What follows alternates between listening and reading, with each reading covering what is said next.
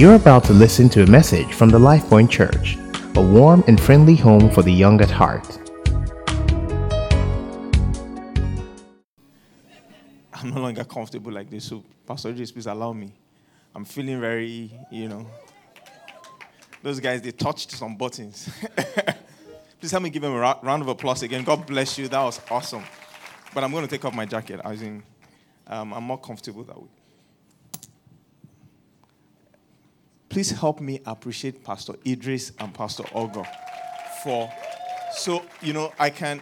Is that how you appreciate? Please stand on your feet and help me appreciate Pastor Idris and Pastor. Help me celebrate my friends.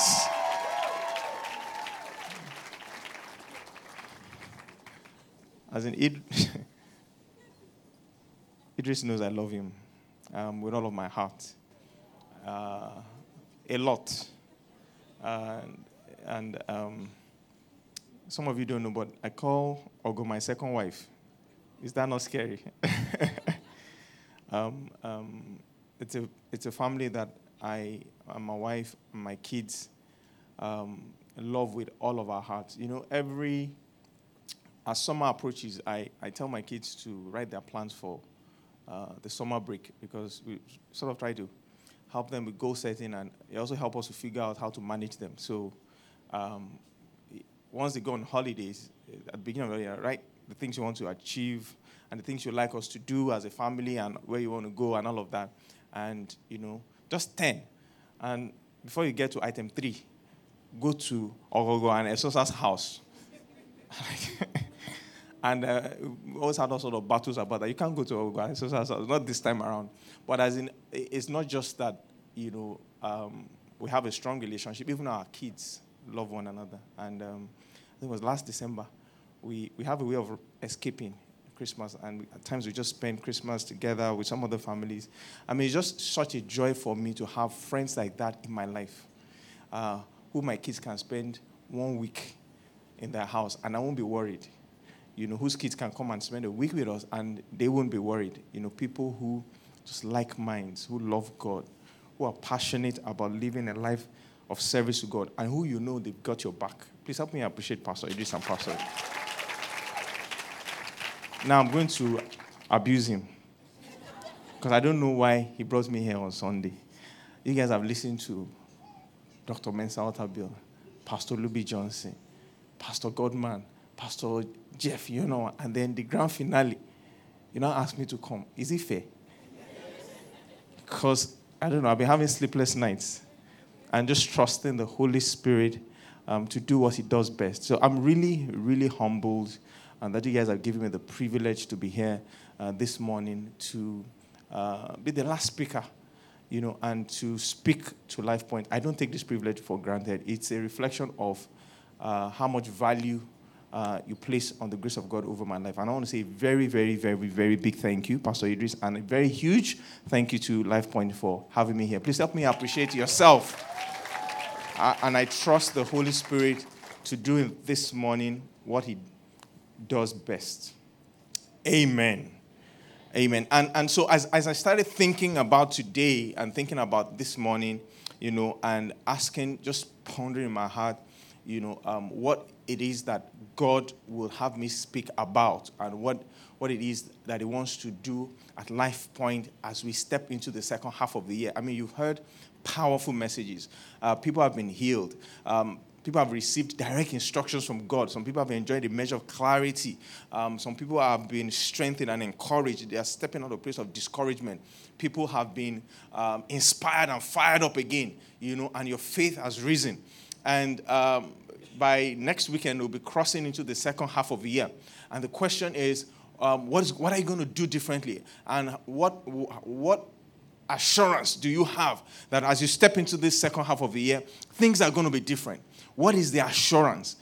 It's good to be excited. It's good to be optimistic, but there's no power to change in optimism, if you know what I mean. I have a definition for optimism that gets some people upset, but let me just shoot it out. I define optimism as what Arsenal fans have at the beginning of the season. Don't stone me just yet.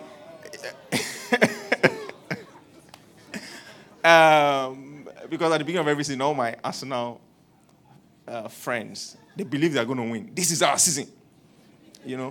And that has been running for a couple of years now. And, when you have expectation that is not founded on anything, it's just your desire, what you desire to see to come to pass. When your expectation has no basis, what have you done? What have you changed? Who have you bought? And all of that. You call that optimism. So in case you struggle with your ability to differentiate between optimism and faith, I've just made it simple for you. Because faith is founded on the word of God. But optimism is founded on just positive anticipation. And everything will be well. We will win. Hallelujah. And one day it will happen. They say a broken clock can be right twice every day. It just stays on 3 o'clock. At some point, it will be 3 o'clock in the morning, in the afternoon, and then it will be 3 a.m., right? Even though the clock is just there. Am I bashing us now this morning? I'm so sorry. I didn't plan to start that way. Amen. But so the question is, what's going to change as we step into the second half? What are we going to do differently? What understanding must we proceed with if we will succeed? And I'm going to take quite a number of Bible reading scriptures, and I would like the multimedia guys to please follow me. I'm going to start with the book of Acts from the first chapter and the 4th verse. I'm reading the Amplified Classic Version. Of the Bible, Acts chapter 1 from verse 4. And while being, the Bible says, in their company and eating with them, he commanded them not to leave Jerusalem. Now, somebody say commanded. Command is not an advice. As in, don't leave Jerusalem. I'm warning you now. More like, don't leave. It was a commandment. He commanded them, don't leave Jerusalem, but wait for what the Father had promised, of which he said, you have heard me speak. For John baptized with water, but not many days from now, you shall be baptized with, placed in, and introduced into the Holy Spirit. So when they were assembled, they said to him, Lord, is this time when you will reestablish the kingdom and restore it to Israel? He said to them, it is not for you to become acquainted with and know what time brings the things and events of time, and their definite periods or fixed years and season, their critical niche in time, which the Father has appointed, fixed, and reserved by his own choice and authority and personal power. Now, it seemed like this was the last conversation Jesus had with his disciples. And when they asked him a question they considered just relevant to the subject matter, he just waved it aside. It's not your place to begin to determine exactly what time God is going to do certain things. But I want you to listen. First, I want you to know you should not leave Jerusalem the way you are. The second thing is, so he moved back to the subject. He just dismissed that and says, but you shall receive power. Somebody say power. You're calling it like powder. I said, but you shall receive power. Somebody say power. That still can get better. Somebody say power. Yeah. You should call it like power. It says, but you shall receive power, ability, efficiency, and might. Ability, efficiency, and might. I need somebody to write that down this morning. Power, ability, efficiency, and might. But you will receive power, ability, efficiency, and might when the Holy Spirit has come upon you, and you shall be witnesses, you shall be my witnesses in Jerusalem and all Judea and Samaria and to the end, the very bounds of the earth. And when he has said this, even as they were looking at him, the last thing he said, you shall receive power. And after he has said all of that, the Bible says, as they were looking at him, he was caught up, and the cloud received and carried him away out of their sight. So the last instruction that Jesus gave his disciples was, I have taught you, I have shown you, you have lived with me, you've seen my life, you've experienced all of that, but I still don't want you. You know what to do. You have it in your head. You've experienced it. In fact, there are times you've even gone out and cast out devils in my name. You have been my disciples. You've walked with me. But I still don't want you to leave Jerusalem. There is something that is still missing. There is something that is you still haven't got yet. And because you have not gotten it, don't dare step out of Jerusalem. I'm telling you now, just stay put in Jerusalem until it happens.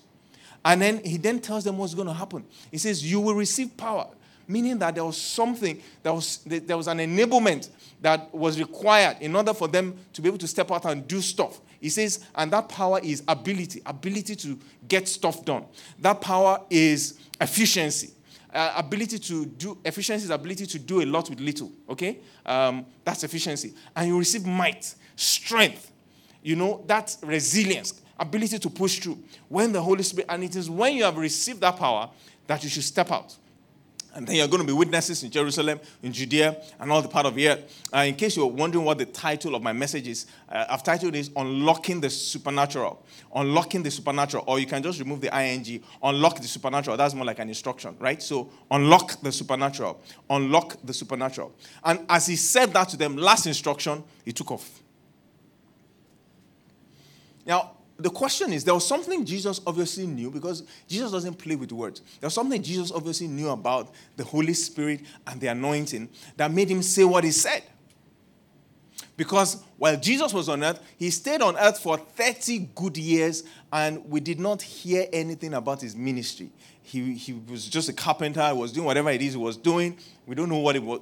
Maybe historians, can capture some of the things that he did. But we don't know a lot about his first 30 years, right? Until he went to John the Baptist and he was baptized, and the Bible says the Spirit of God came upon him in the form of a dove. And then, it was the Holy Spirit. And he drove him into the wilderness. He prayed 40 days, he fasted 40 days and 40 nights, and after the devil tempted him, he came back. And the Bible said he came down with power, great power. And then the miracles started and people started following him. So Jesus had a very clear understanding of the difference between a believer who is anointed with the Holy Spirit and one that is not, in terms of capacity. So he said, look, I understand how these things work. You may know stuff in your head. You may be strategic in your thinking. You may be, you have whatever it is. You're mentally tough. You're intelligent. You've gone to the best schools. You've acquired all of that. But he said, wait until you're endued with power. And Jesus himself had to wait 30 years until he was endued with power. So God enabled him with ability and efficiency and might to be able to do his ministry. How do I know that? Because the Bible says in Acts 10:38, if you have Acts 10:38, you can put it up. It says that how God anointed Jesus Christ with the Holy Ghost and what? With power. Ability, efficiency, and might. How God anointed him with the Holy Ghost and power, who went about doing good, healing all that were oppressed of the devil. The only way Jesus was able to do the things he did was because he was anointed with the Holy Ghost and with what? He was anointed with the Holy Ghost and with power. And so when he was leaving, he knew that it was important for his disciples to be anointed with the Holy Ghost and power. Now, let's think about this. Fast forward, 2,000 plus years after. The case for us is not that you shall be filled with the Holy Spirit, because we are all filled with the Holy Spirit. So I say to people, when you read the book of Acts chapter 1, and you see where Jesus says, but you shall receive power after the Holy Ghost has come upon you, remove the shall, because the Holy Ghost has come upon you. You should say, I have received power because the Holy Ghost has come upon me, right?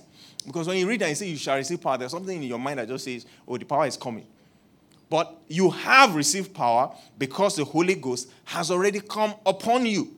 You have received power means that you have received ability, you have received capacity for efficiency, and you have received might. That what Jesus asked his disciples to wait in Jerusalem for has been made available to you. So the question now is, I know in Mission Possible, you spoke about the series you took, was it last month, right? Jerusalem, Judea, utmost part of it. This writing from here. And, all of that is drawing from the fact that you have been empowered with the Holy Spirit and you have the toolkit to be able to go out there and preach the gospel. And I want to focus on that power dimension this morning. That you need to recognize that the supernatural is an essential part of your life.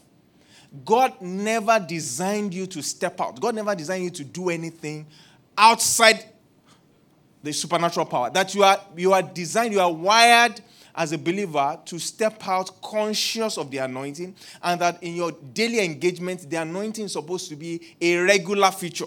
It's not something you deploy when you are frustrated. It's not something you call for like a spare tire. You're supposed to walk in the anointing. You're supposed to function in the anointing.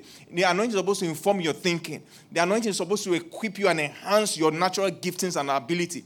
You're supposed to you depend on the anointing, the power of the Holy Spirit. How do I know that? That's what Jesus did. That was what he did. That was why he was able to function on earth. And when we don't allow the anointing to find that level of expression, well, we have put a limit on what God can do through us.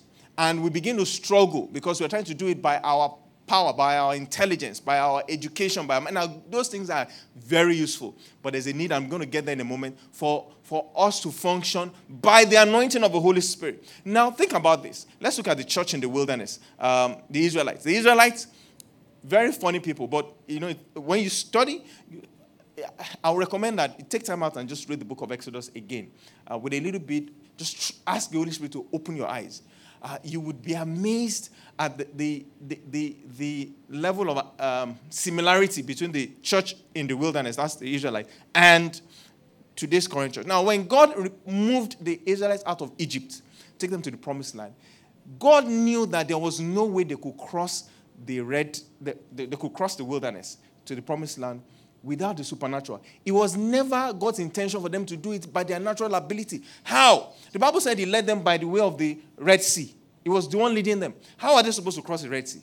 God knew that they would have to cross the Red Sea. There aren't enough ships. Even if they had ships to ferry them, how do you ferry 3 to 6 million people across the Red Sea? It doesn't make sense. But the Bible says God led them by the way of the Red Sea. So he knew that the supernatural had to be a regular feature. He led them into the wilderness where there was no food and was leading 6 million people there. He's got that unintelligent. He knew that he would have to feed them. He knew that the wilderness, there wasn't going to be water.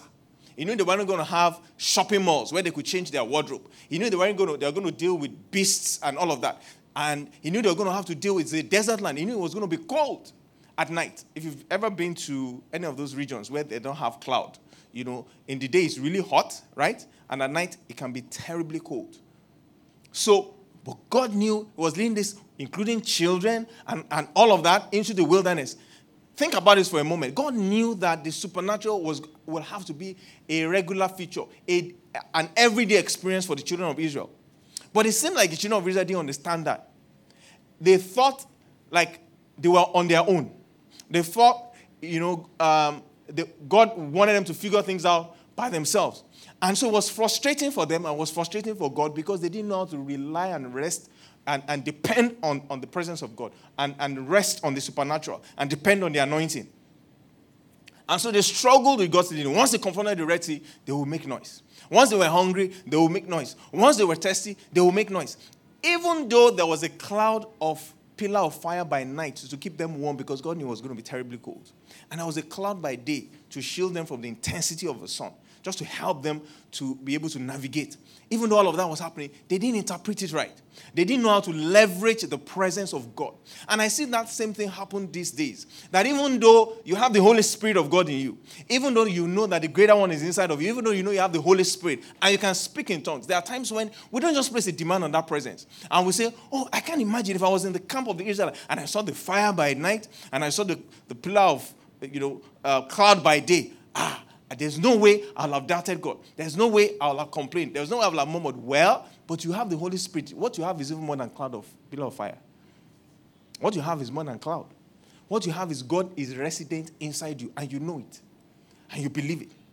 Yet, it just seems like we don't place a demand. We're not able to rest. We're not able to draw on the fact that the supernatural dimension is meant to be a daily feature in our lives.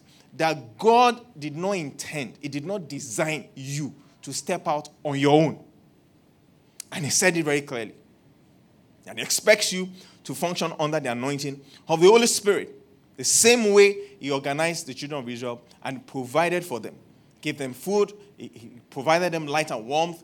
Even when they said they wanted meat, Moses was so confused. Like, how are you going to feed all of these people? Are we going to kill all the cattle? God said, don't worry, I can sort this out. Am I not the creator of the universe?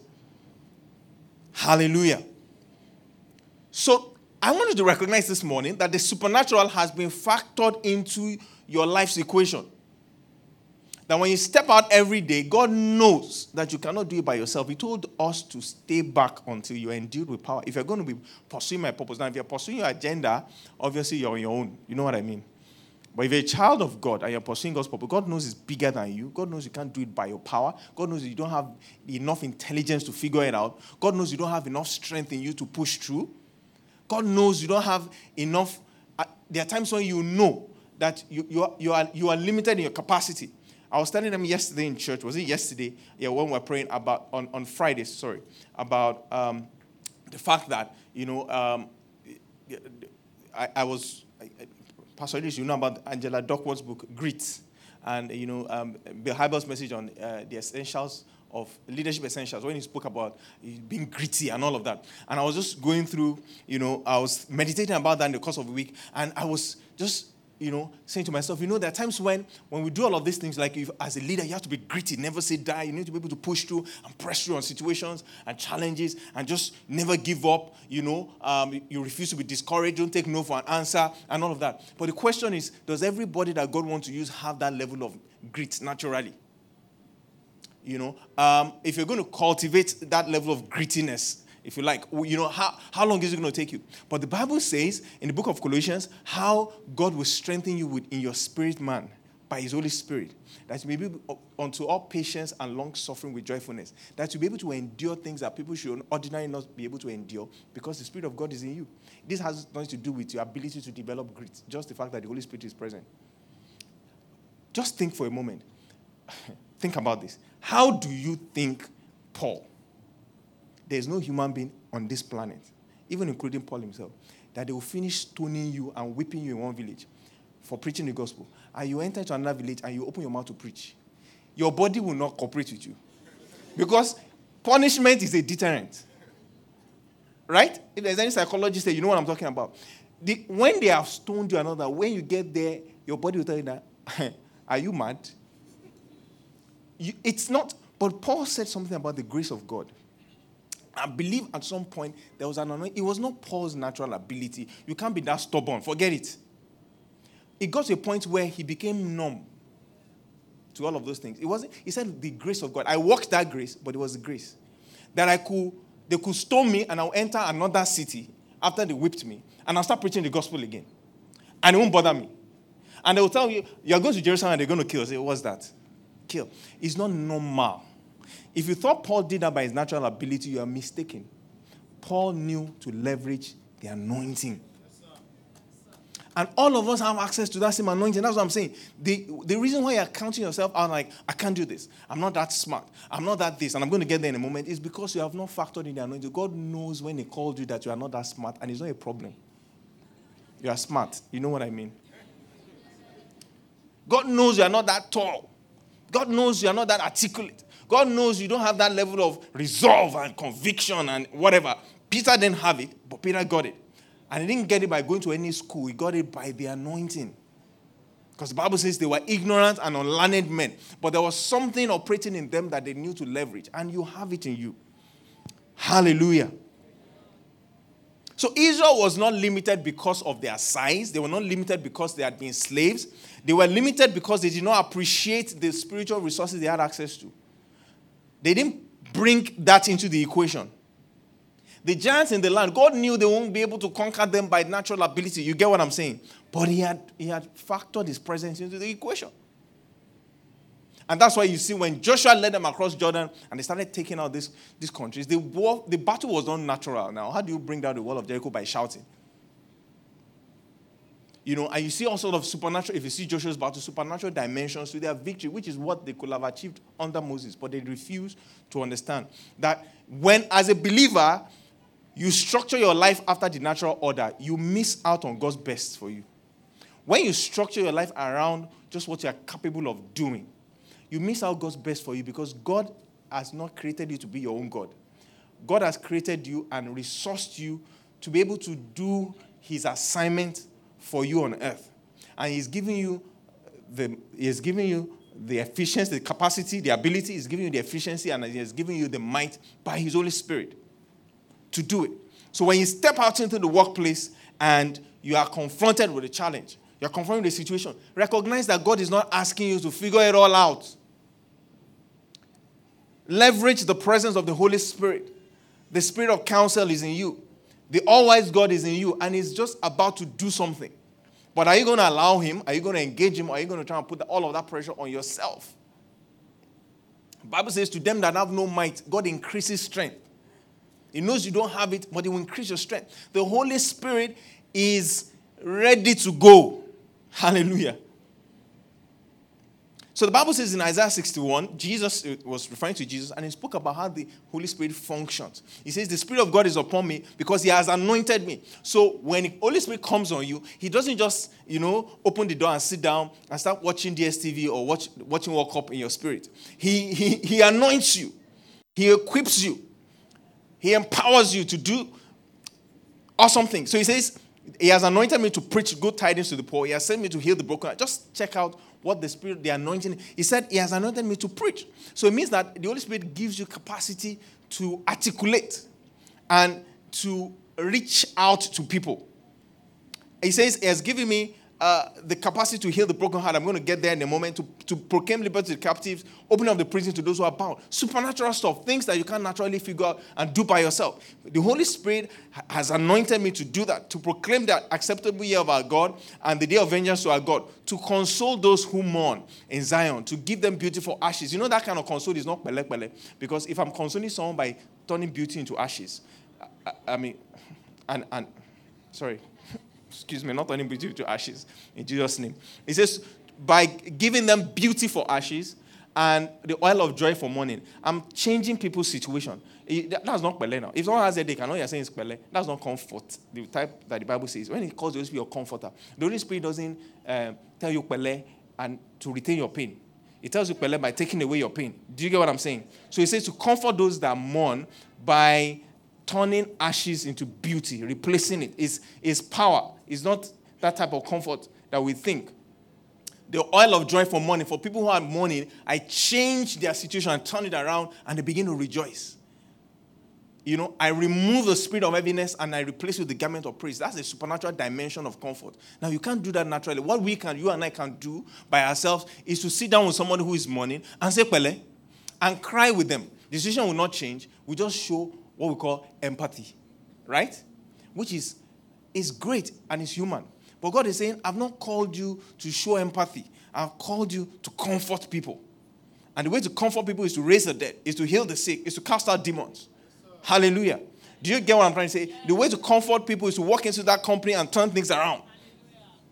The way to comfort people is to change their situation. He says that's what the anointing is for. But I'm going somewhere. So that is what the anointing does. It is the power of God that is accessible through the Holy Spirit.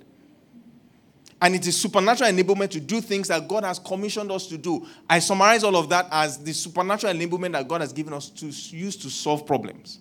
Is the power to solve problems, period. And God gives you supernatural capacity to do that. And God always ensures he anoints everyone he calls. Hallelujah. That is so true. I'm going to say, I've had some experiences in my life, and I'm going to go back to back then. Not very long after I got born again. University. I remember there was a day I was going to school. It was a new semester. I was my 100 level. And it was late in the evening. Back then, I would like to get to school much earlier. I was in the University of Ibadan. Great UIT, if anybody is here. That was weak. Yeah, you felt my hand. It's okay. Let's move on. Okay, so I would like to get to school like a week before school resumes so that I have time to pray, to meditate, and all of that. School is typically it's still a bit quiet. So I was already on campus. I was walking towards my hall when I bumped into these two guys. Apparently, they are called guys. Back then, all your money, I didn't open an account until I was 7. So all your allowances in your pocket and all of that. I saw them coming. I knew there was trouble. I had my bags, everything. And they walked up to me, and of course, they started trying to jack me up, and they were trying to harass me and all of that. So I stood there.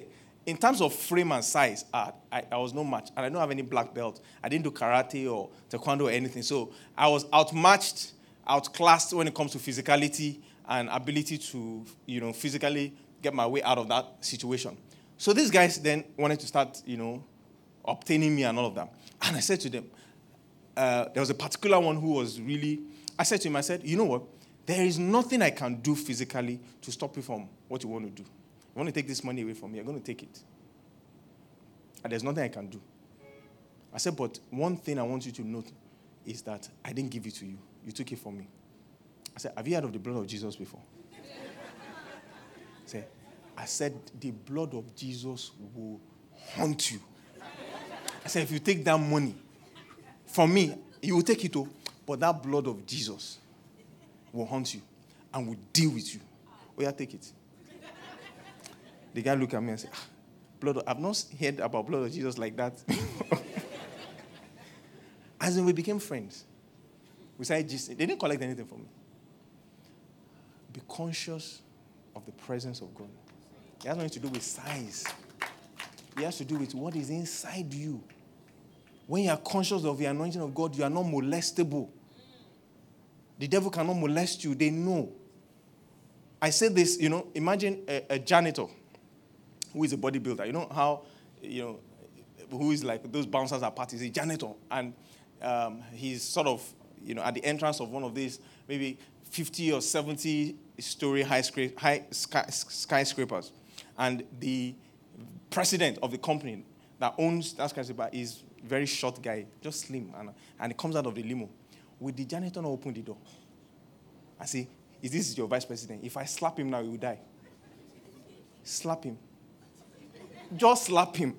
Do you understand what I'm saying? So he is conscious of the power that tiny, slim, seemingly insignificant-looking vice president has. Is the power physical? No. It's ability to make stuff happen. Because if that guy looks at him and says, you're fired, he doesn't need to say more. He doesn't even need to shout it. He's like, you're fired, you're fired. You don't need, just say, you're fired. You are fired. Do you get what I'm saying? So, this slim, tiny guy, comes out of a limo, and the guy says, you're welcome, sir. And he opens the door and all that, and you're wondering, what do you mean with your size? Why is it? And the guy saying, why are you not in your uniform? What kind of nonsense is this? Da, da, da. And you're saying, I'm sorry, sir. And people are looking at, see muscle, see everything. But muscle is not power. Real power is not tangible. So when you allow a situation to intimidate you, it's because you are looking at the wrong thing. Those guys were bigger than me, but it had nothing to do with frame. It's about the greater one that is on my inside. And we need to understand that we are anointed. Somebody shout, I'm anointed. And if you are anointed, then you are unstoppable. You're unstoppable. So God gives us this unusual ability. Let me just rush through this. I don't want us to, deal with this only from the standpoint of, standpoint of, power to deal with situations that are negative like that. It's also ability to press through challenges. Ability to, in an unusual way, deploy our skills.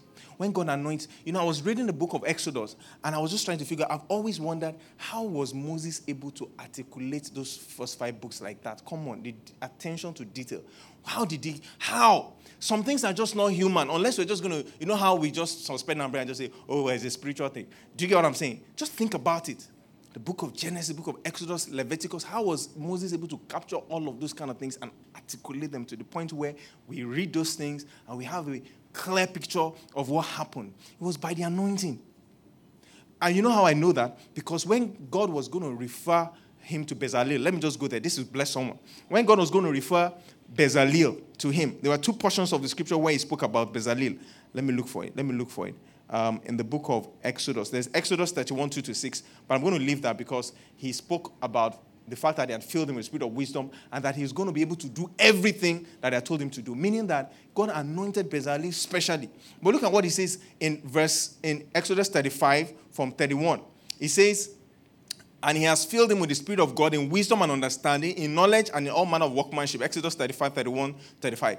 It says he has filled him with the Spirit of God in wisdom and understanding, in knowledge and in all manner of workmanship, to design artistic works, to work in gold and silver and bronze, in cutting jewels for setting, in carving wood, and to work all manner of artistic workmanship. It is God that has given him that ability, but he has anointed him specially. Now look at what he says in the next verse. It says, and he has put in his heart the ability to teach. So God didn't just give him the skill, He also anointed him so that he could transfer the skill to other people because he called him for that purpose. What I'm saying is that there are certain gifts that you have. You need to allow the anointing to settle on it because God wants to amplify it. You're going to be able to do so much more with it if you allow the anointing to flow over that your ability. But when you suspend the ministry of the Holy Spirit when you get to work, when you are not conscious, when you don't stay filled, when you don't stay anointed, you are not optimized. The things that, when certain challenges come your way, God wanted them to come your way because it was supposed to be your stepping stone. When certain things happen, God knew those things were going to happen, but He's confident because you're anointed to deal with it. Are we together? And it's supposed to be your path to greater things. It's supposed to be how you score, like Pastor Mensah said, you don't overcome except something comes at you, right? It's supposed to be your pathway to greater things. But God always knew that He could count on you to enjoy victory because the Bible says He always causes us to triumph. Why does He always cause us to triumph? Because His presence is with us. Amen. Is somebody with me this morning? And so I've experienced the Spirit, the anointing of God in ways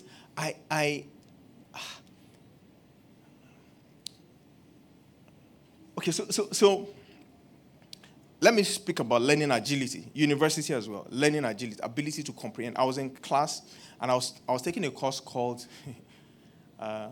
plant pathology or plant anatomy? I can't remember now.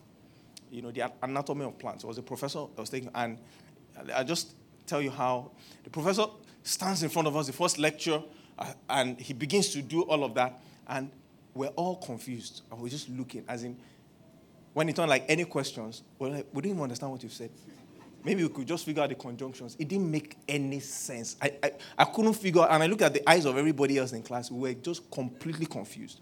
And what you could see in some people's eyes was just carry over.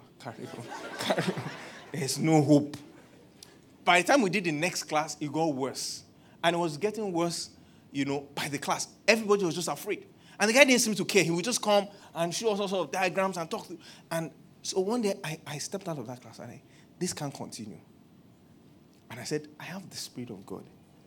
I walked out and I said to myself, before the end of this semester, I will not only be able to understand and fully figure out this course, I'm going to be teaching my colleagues. I'm going to be running the tutorial. As at that time, I was completely confused. So I went to the library and I was like, I have the spirit of it. The Bible says I have the spirit of a sound mind. I have learning agility. I can comprehend this thing. There's nothing too difficult for me to comprehend. And I settled down. I started reading. Believe me, at the end of that semester, I was running tutorial classes on that course. Place a demand on the anointing. And you know what? That just created a shift in my life. I say this to people. There is nothing under this sun. If I sit down with you 15 minutes, we talk about it, I will grab it. Not by myself. I have trained myself to understand. I will grab it. And I've been consulting for a couple of years now, and I go to an organization and I say, what do you do? Oh, we build rockets. Well, they don't build rockets. You know what I mean? It just sounds really strange. I'm like, okay, run me through, we want to do stuff for you. And I sit down, and I begin to listen, and they are amazed the kind of questions I'm able to ask, and how I'm able to help them figure out certain things. Because I have the spirit of a sound mind. It's an anointing. You can place a demand on it. He said he has anointed this guy to teach. He has anointed him to teach.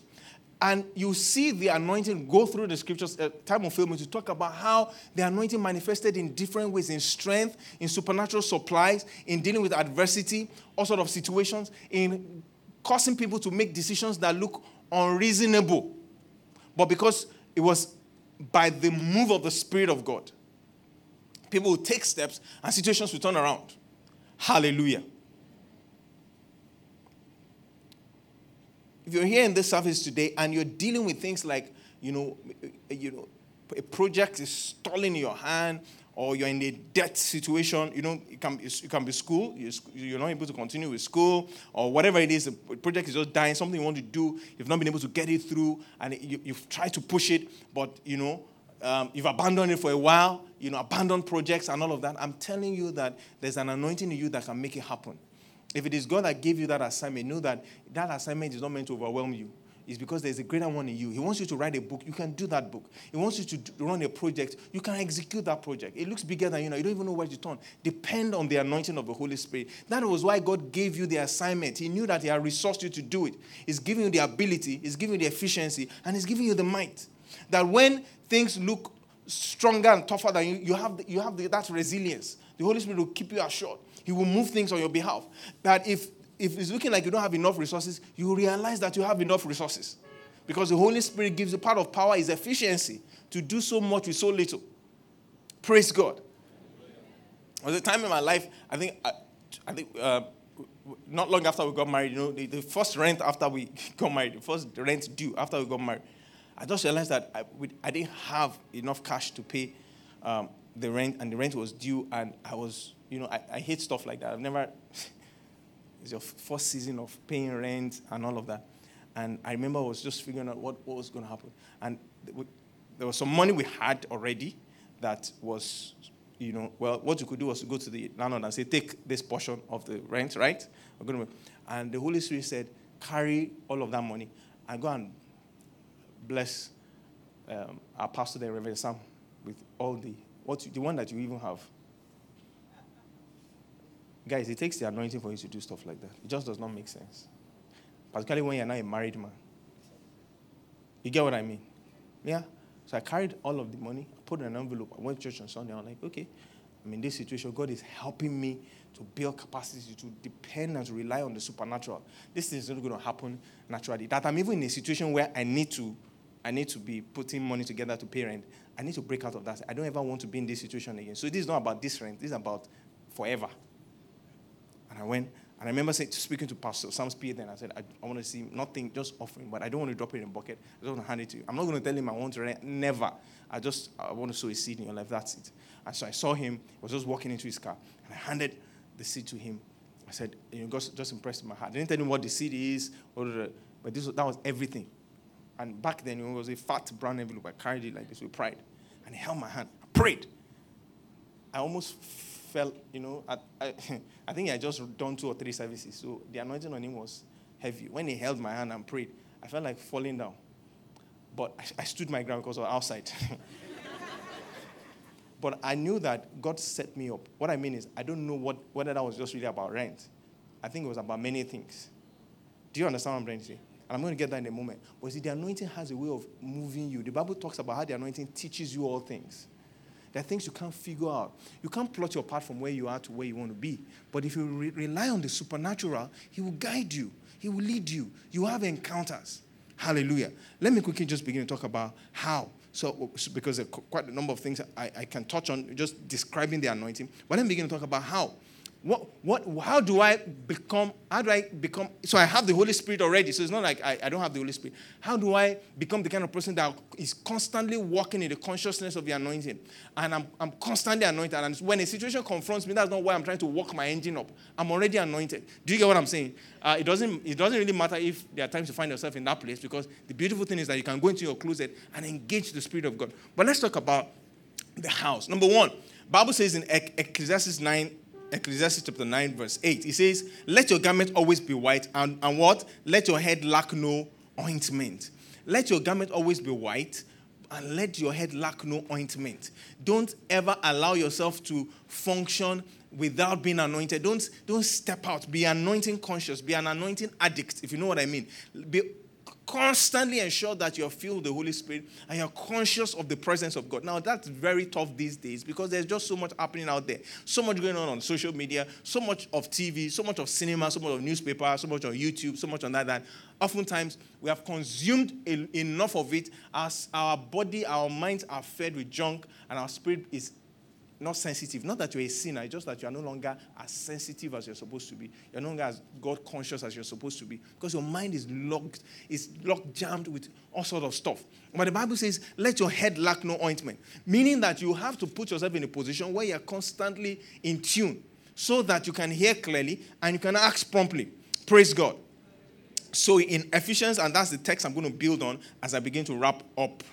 Okay, the Bible says in Ephesians chapter 5 from verse 17, follow me. It says, therefore, do not be unwise. Tell someone, don't be unwise. When the Bible says you should not be unwise, then you want to be wise. So what is it to be wise? He's saying, as a believer, this is written to the church, there is a way you can live and you are unwise. And if you follow the story of the 10 wise and foolish virgins, you know how unwise people end up. They always end up outside. They always end up losing out. They always end up not getting it. They always end up not obtaining. Unwise people always miss out. So he's saying, as Christians, don't be unwise. He said, but understand what the will of God is. You need to understand the will of God. And look at how he links all of this together. Understand what the will of God is. And then immediately jumps to say, don't be drunk with wine, which is dissipation. That is being unwise. But be filled with the Spirit, speaking to one another in psalms and hymns. So again, it begins to talk about being filled with the Spirit. Now, the people he's talking to, are already filled with the Spirit. So he's not talking about be baptized with the Holy Spirit. He's saying, stay full, stay conscious, stay anointed.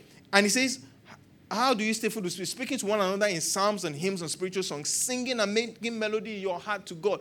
Be God conscious. Let him be your meditation. In his law, I meditate day and night. We say at our closing charge, right? When we say our closing charge, that his word is constant in my mind. And I'm singing hymns and songs. I create an atmosphere around myself where I am just God conscious. Hallelujah.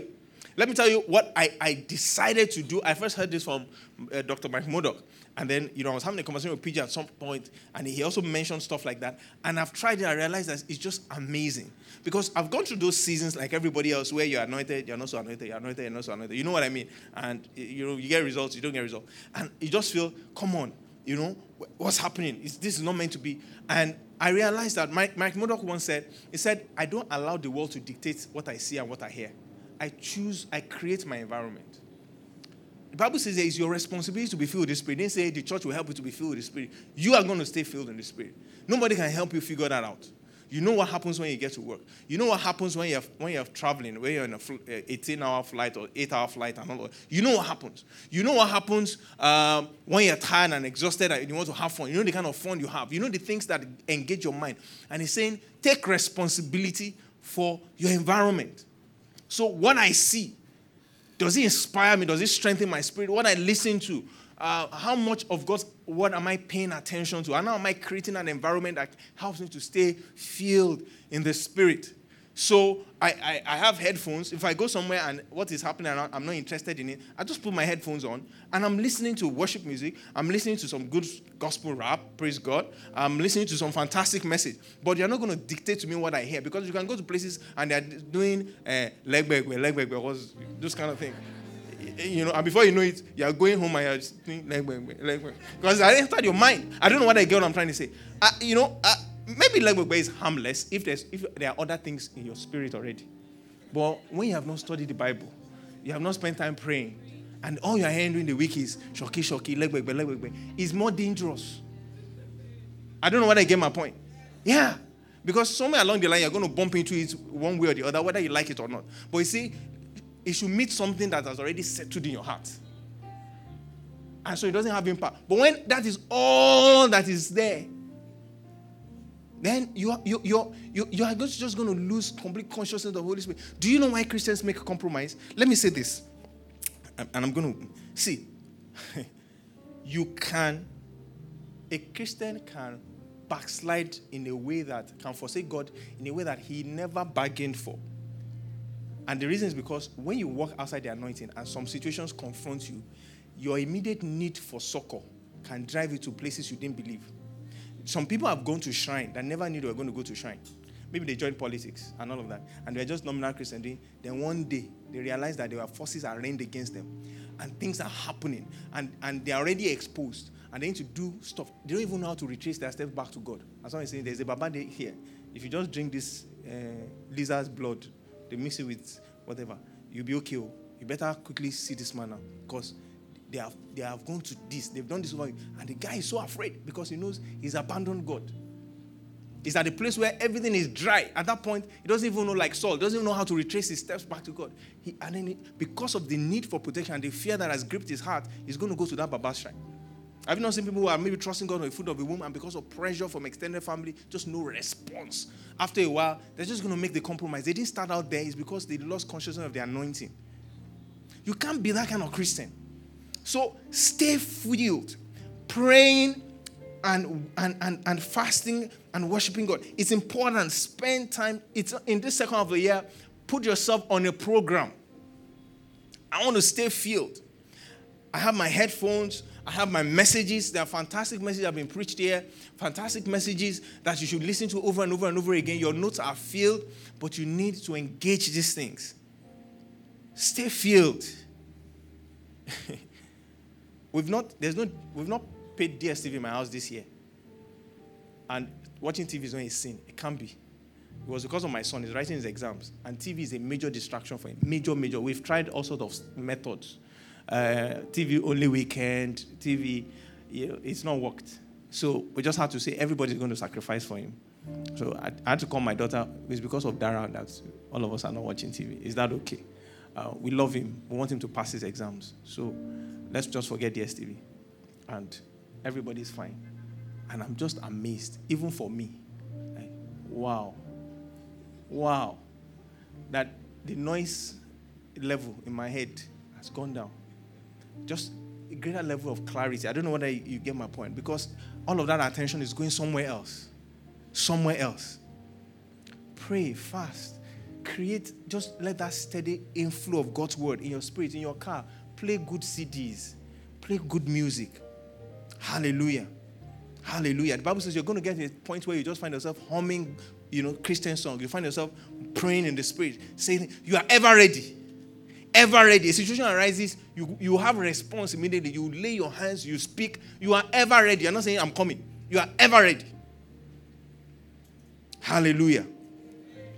So I've spoken about creating an environment, praying and fasting and worshiping God. We fast once every week, right? I hope you guys fast. Fast means from morning till 5, not till 2 or 12. Real fast. What do we do when we fast? We put the body under, become more spiritually sensitive. That's what happens. If you do that once a week, it puts you in a very good place. You're God conscious. Number 3 is to desire it earnestly. And I'm about wrapping up. To desire it earnestly is to ask God for it.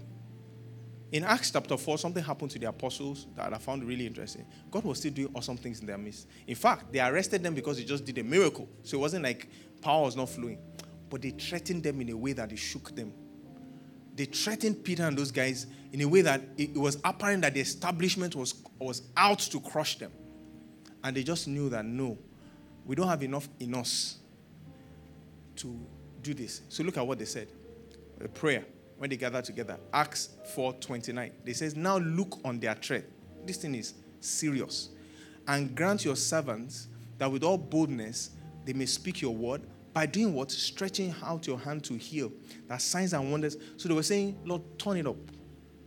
What we have now, we can't handle what's going on. We need more boldness. We need more courage. We know we don't have it. You need to recognize this. The apostles were just regular human beings like you and I. But they knew what they could depend on. They were like, you know what? We need you to turn it up. So they said, you know what? Grant your servant that with all boldness we may speak your word by stretching out your hand to heal. And that signs and wonders do done through the name of your holy servant Jesus Christ. And the Bible says when they had prayed, the place where they were assembled together was shaken. But beyond that, what happened? They were what? Filled with the Holy Spirit. Again, God turned it up. And the Bible says then they went out and spoke the word with boldness. So they knew how it worked. That man, when I'm confronting now, I need a new order of anointing. There's no joke about it. Pastor Idris was just talking about mainland church. Let me tell you this. I'll be very honest. When our guys started talking about second service, when one meeting, everybody was saying, I looked at all of them. I was like, I don't share these people's excitement. And I don't know whether they know. So I called my deputy resident pastor, Pastor Bola, and I said, second service is more human beings. I said, more human beings, more issues, more marital issues, more counseling, more. The way people are talking about it, like we're just gathering, like they're just numbers. I'm like, do you know what it takes to lead and counsel and deal with people at that level? I said to him, I know it's inevitable, but I need to be ready for it. I just feel right now it's coming across as a bit overwhelming because just running this with about 800 at that time, I feel the demand. And I don't want to.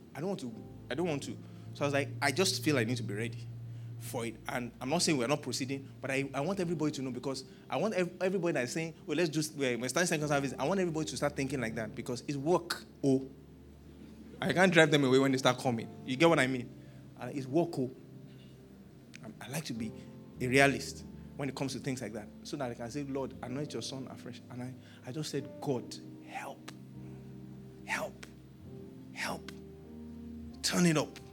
You get what I mean? Turn it up. The capacity is not something I possess naturally, but there's an anointing that can compensate for it. I can help you to do this. Hallelujah. And finally, so I've spoken about how many things. I want to know whether you're listening. 3, right? Finally, seeds to people to provoke grace and anointing. The Bible says in Galatians chapter 6, from verse 6 to 8, listen to this. It says, let him who is taught in the word share in all good things with him who teaches. Follow.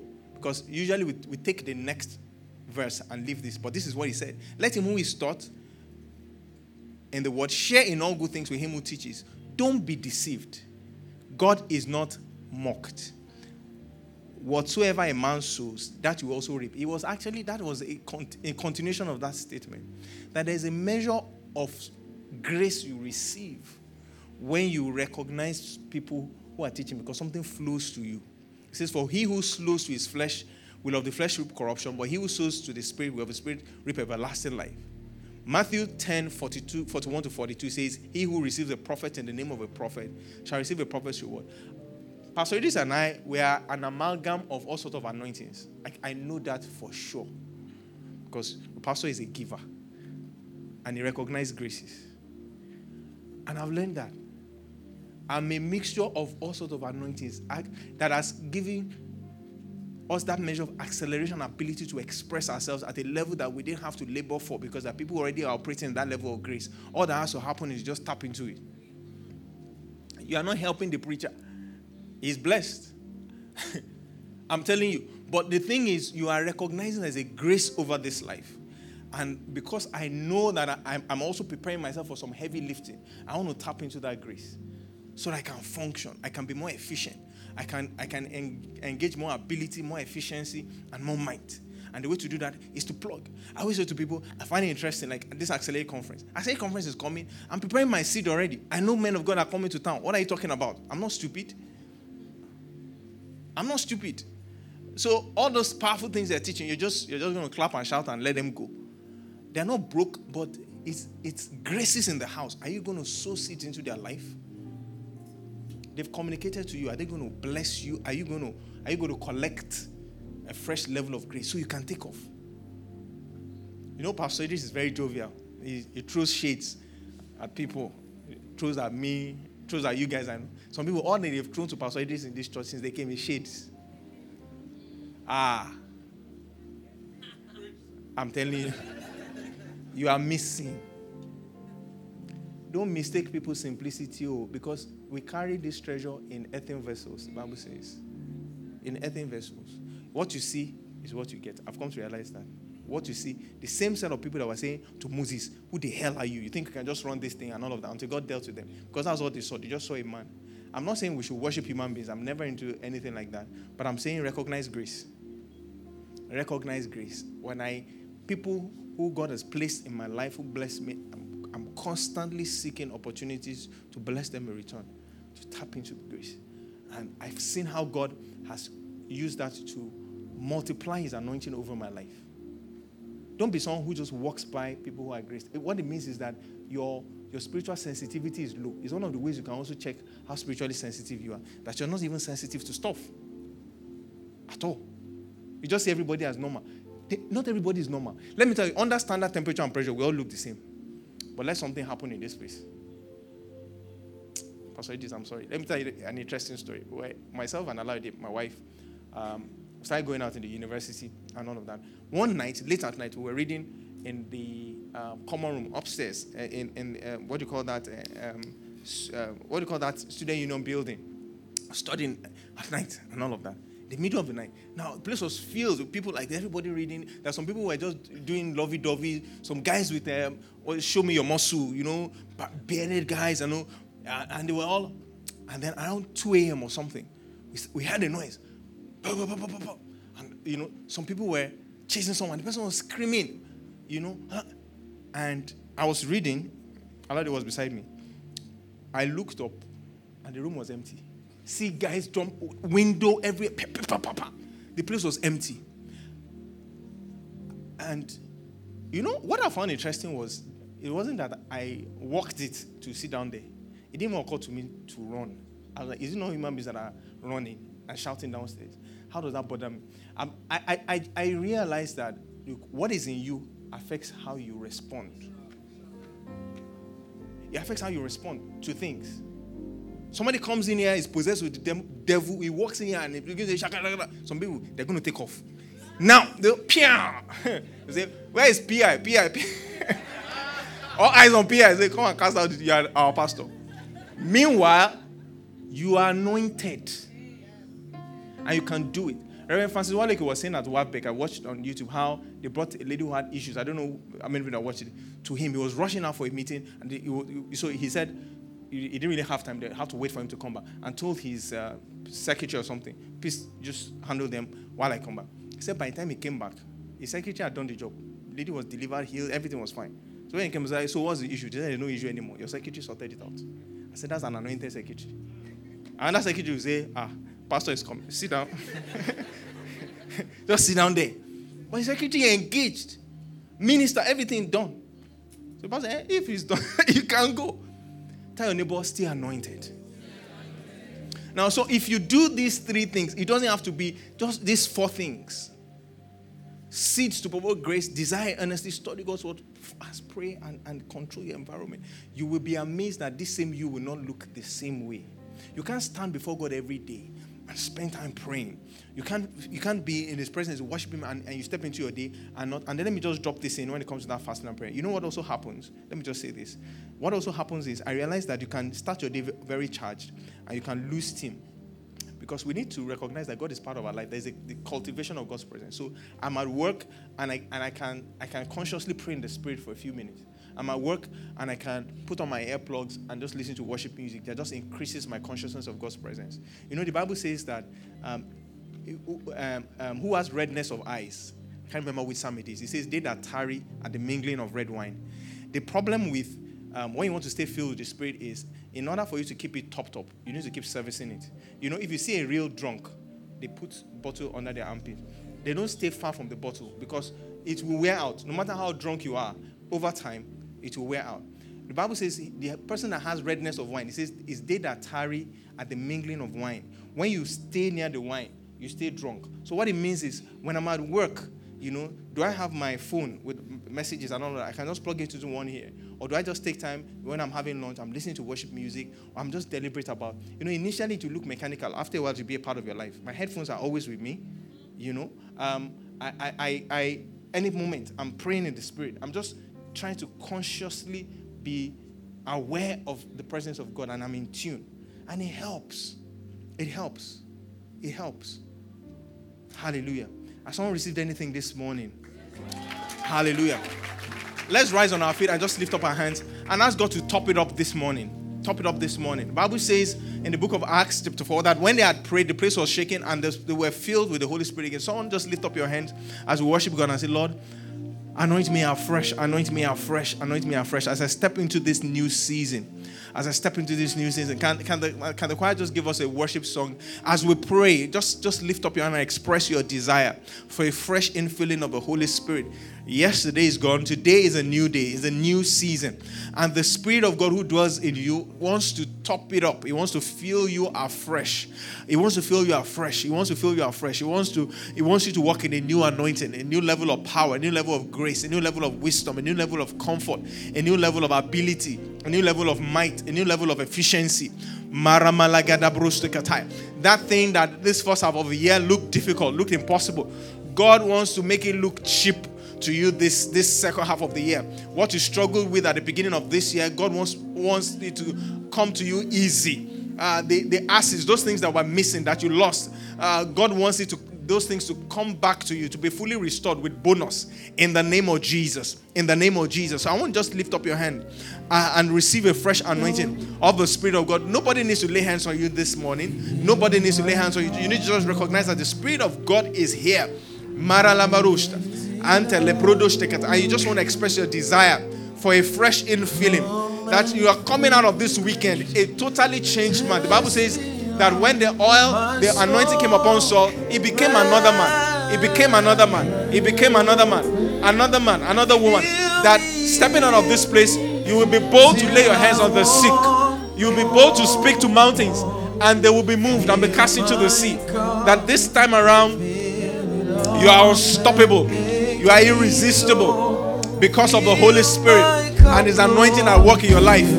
In the name of Jesus. Baraga lagedos, makatala predushta, jegetele predushta, katala predushta, maleborogo se predushta, yegetala predushta, katala predushta, lagara makoso predushta, yegetala predushta, katala predushta, magaraba lagaraba koso sheketa, lagaraba koso predushta. Jagabaka Sakatala Pradosh, Jagaboko Suboko Shekatele, Rabalagarabako Suboko Shekatele Brush, Langrabako Suboko Shekatele Prodush, Lagarabako Suboko Shekatele Prodush, Lagarabalagarabako Subregush, Yagatala Pragodush, Balagasa Pregodush, Lagarabako Suboko Shekatele, Lagarabako Subredush, Lagarabako Subredush, Yagatele Pregodush, Lagarabaka Sapregodush, Jagaboko Suboko Shekatele. Rabalagarabako Soboko Shekete, Mangalabalago Robologos, Jekeboko Sopregarush, Yagarabako Soboko Shekete, Lagarabaka Sepregarush, Lagarabako Soboko Shekete, Lagarabako Soboko Shekete, Labaga Sabako Shekete, Rabalagarabako Sob, Magalabalagarabalagarabalago Robologos, Yagatala Pregarush, Yakeboko Soboko Shekete, Pregarush, Lagadeboko Soboko Shekete, Pregarush. Magalabako Soboko Shekete le Pregarush, Lagarabako Soboko Shekete le Pregarush, Lagarabako Soboko Shekete, Rabalagarabos, Yagarabako Soboko Shekete le Pregarush, Lagarabos, in the name of Jesus, Rabalagarabako Soboko Shekete, Lagarabaka Sakata la Pregarush, Lagarabaka Sabaka Shekete, Lagarabako Soboko Shekete, Lagarabako Rabalagarabako Jagaboko Soboko Shekete, Lagaraboko Sobregarush, Yagabalagarabosh, Yaketele Pregarush, Yaketebalo Propalagarabas, Yagaboko Soboko Shekete le Pregarush, Lagarabalagarabosh, Yaketele Pregarush, in the name of Jesus, Yaketele Pregarush, Yaketele Pregarush, Magabalagarabaga Soboko Shekete, Yagabaka Sakabaka Shekete, Rabalagaraboko Soboko Shekete. Lagarabako Soboko Shekete, Lagarabako Soboko Shekete, Yagabaka Sakata Pradosh, Lagarabako Soboko Shekete, Rabalagarabako Soboko Shekete, Lagarabako Sobredosh. In the name of Jesus. Hallelujah. And make me. I have a word for two categories of people. One is people here who you're in a very tough place, really tough place materially. You need to break into a new level financially. The things that you're pursuing, but it just looks that you are overwhelmed, either with death or with you don't have the capacity to push through, because you're somewhat starved of funds. And God is saying to you that you need to stop despising what you have. The loaves of bread and fish, the little jar of oil, that's what He's going to use to bring that increase. But you need to pay attention to it, not just by being strategic and all of that, but by leveraging the anointing.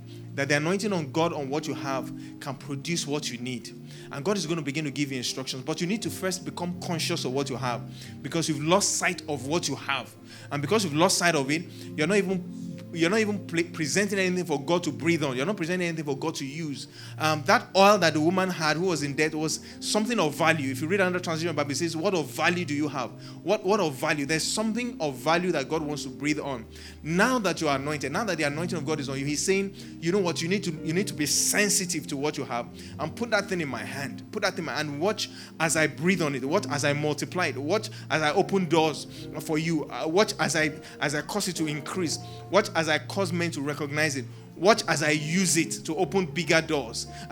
You're in a job right now and you don't like the job, but you have a bad attitude on the job. You're not even, there's someone that is going to walk into that office and is going to meet with you, and that person is your door. If you have a bad attitude because you're not well paid, your salary has not been paid and all of that, well, what is it that you have? What are you doing? What is the anointing of God saying? How should you function in that place? What are you doing? What are you doing in your office? What are you doing with your CV? I don't know, but I just want you to recognize that the Spirit of God is saying there is something around you. You need to pay attention to it. I want to breathe on it. I want to multiply it. I want to use it to open doors. But what I'm going to use is not outside of you. It's around you. You need to pay attention. I need to pay attention and allow me to work on that and work on that. There's another category of people, and it's about things that are just slowing you down, like limitations, weights, and sin, and that you're almost tired of, stuff like that. And God is saying, you know what? His word says, be strong in the Lord, not be strong in yourself. Be strong in the Lord. Can you rest on the anointing of the Holy Spirit? Can you rest? Paul says, even when I'm weak, I'm strong, because his strength is made perfect in my weakness.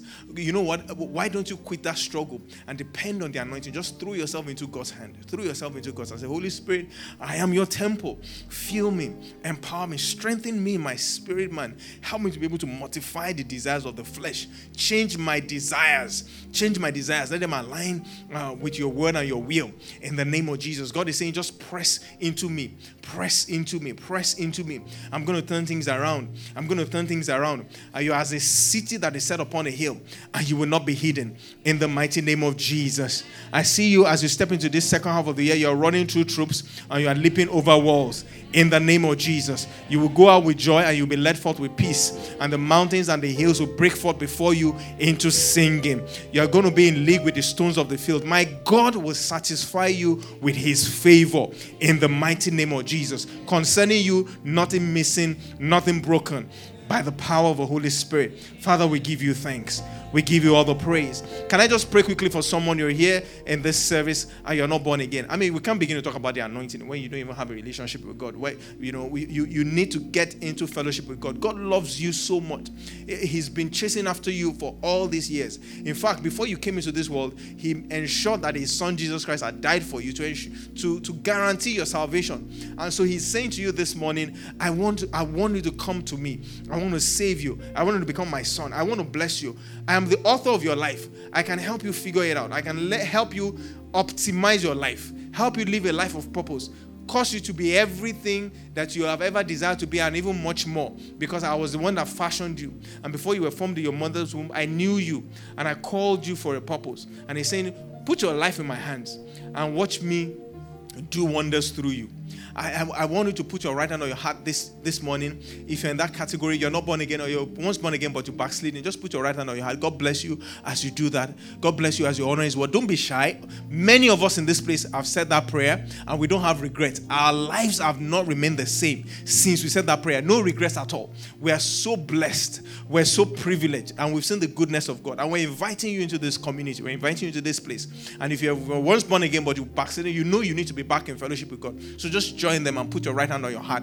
I see you. God bless you as you do that. I see you. Please help us this morning so that I'll be able to reach out to you appropriately. Would you lift up your other hand so we can see you? I know that you're saying this prayer this morning. Just be bold about it. Be bold about it. Be bold about it. Just lift up your hand. Lift up the other hand. Lift up the other hand. If your hand is on your heart, just lift it up. Lift it up. God bless you. God bless you. God bless you. God bless you. God bless you. Hallelujah. Hallelujah is the beginning of a new day. Hallelujah. Would you say this prayer after me? Say, Father, in the name of Jesus, I repent of my sins. I believe you sent your son Jesus to die for me. And I believe that you raised him up for my justification. This morning, I declare Jesus as my personal Lord and my Savior. Wash me clean with his precious blood. Thank you, Heavenly Father, for saving me. In Jesus' mighty name I've prayed. Let me pray with you. Father, thank you for everyone under the influence of this service that has said this prayer. We destroy the hold of sin over their lives. We declare in the name of Jesus that they are translated from darkness into light. We declare that they are established in your courts and that their life brings forth fruit to the praise of a glorious name. Thank you, Heavenly Father, for your saving grace. For in Jesus' mighty name we have prayed. And everybody shouts, amen, amen, amen. If you said the prayers, I'm sure the counselors have reached out to you and they want you to follow them, right? Or they will see you after the service. All right, please jam your hands together and celebrate God as you take your seat. And thank you so much for having me around.